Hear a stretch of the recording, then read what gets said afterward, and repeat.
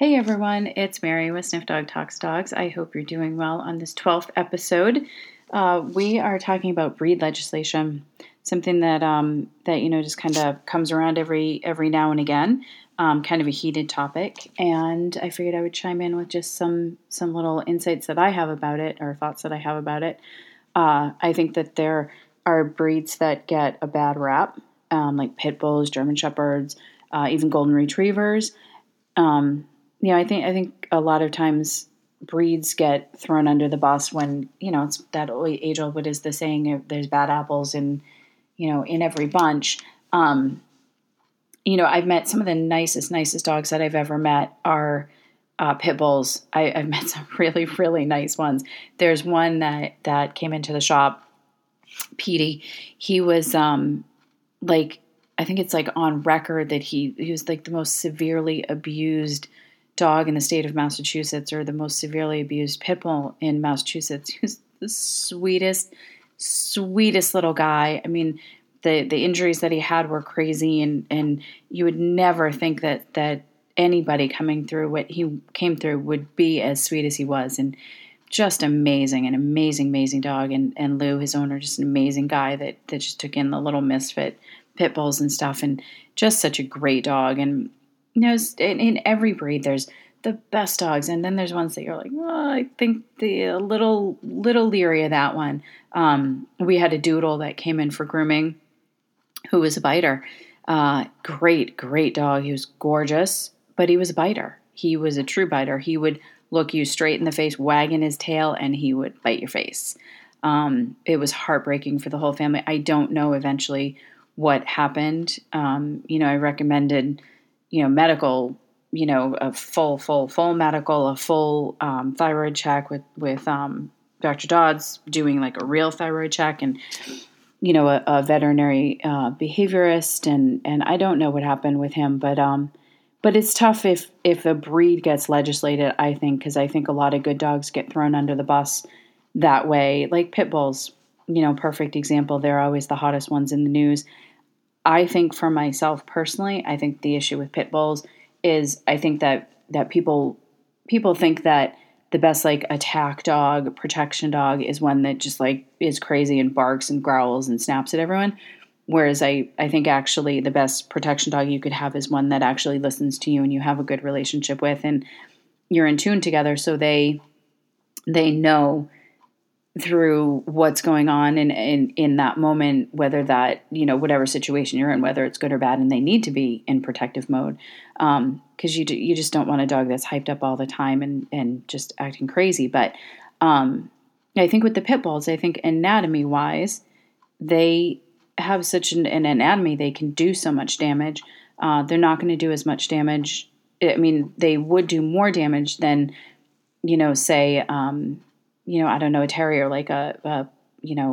I'm trying to think of something of a similar size. I always go to Wheaties, but just their anatomy is different. Their jaws, the physicalness of their jaws and compression and all that stuff. They're just so much stronger. It's what were they bred for? Like bulldogs and pit bulls, bred to be using their mouths and, different from other breeds. So I think you get into that the anatomy kind of plays a big part in it. German shepherds, they're, protection dogs. They're taught, they're bred, they're mouthy dogs. They use their mouth. If that just kind of goes haywire a little bit, then, you can end up with the bad players in the group. But I don't think we can legislate ourselves into having better behaved dogs. I think it just opens the door to who's next, what breed is next. I think that list is growing. And the other thing that you have to take into consideration is that people are going to be less apt to take action with a dog that is showing behavior that could lead to a bite because they're afraid of not having insurance or being sued for having a dog that's on the naughty list.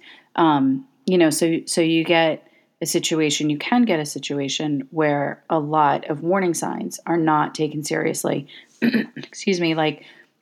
People think if a dog growls, people will be like, oh, you have to do a harsh correction, do a leash correction with that, or that can backfire, because what you're teaching a dog is to not use their natural, behavior. You're like teaching them their natural behavior is not good. So it goes underground. They will silence the growl and they'll go straight for a bite.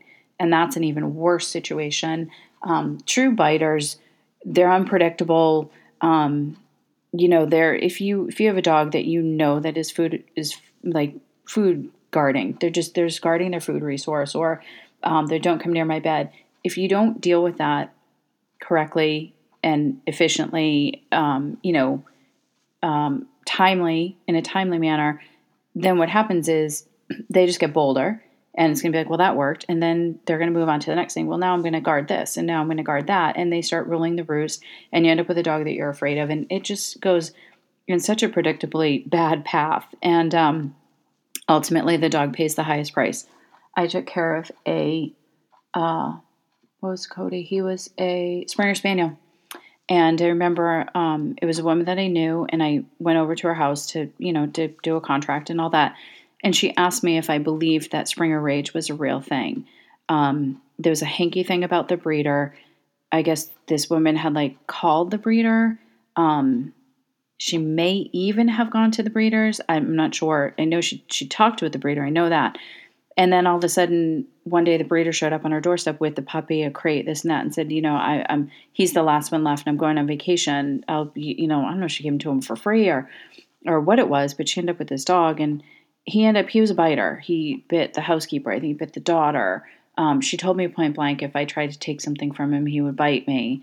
He ended up biting a woman that went over to do a visit for me. And he ended up getting put down. And, he paid with his life. And it was, she was, don't go near him with his food.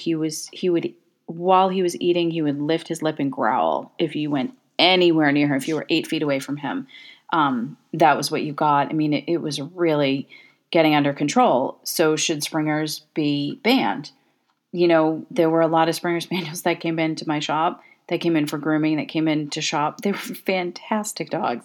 Absolutely fantastic. And another client, I took care of her 2 Springers for years. They're fabulous dogs. Trust them with my life. Never a moment's notice. So breed legislation, I think, is a really careful situation, because I do think that a lot of good dogs would really just get thrown under the bus. And I think that the what will end up being underreporting of or not even reporting, it's people seeking help for behaviors. I think that will lessen, and that's where you're really going to get into trouble. And it's a tricky subject. It is a tricky subject, but there's so many good dogs out there in every different breed. And, that's something that we have to keep in mind and look at the positives and breed for the positivity and, the betterment of the breed, and their good breeding comes into play, and where do you get your dog? And so it's just not such a simple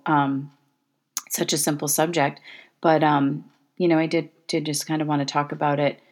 Breeding is so important. How long does the puppy stay with their mother and their litter mates, because that's where they learn so much about bite inhibition, and it just sets them up for being upstanding citizens in society. So anyways, just a couple of thoughts about it. Again, if you any comments or anything, you can reach out, info@sniffdog.com. You can check out our website, sniffdog.com, where we have fun stuff for dog lovers like you guys. You can always call 508-653-7387 is the number. All right, have a good day.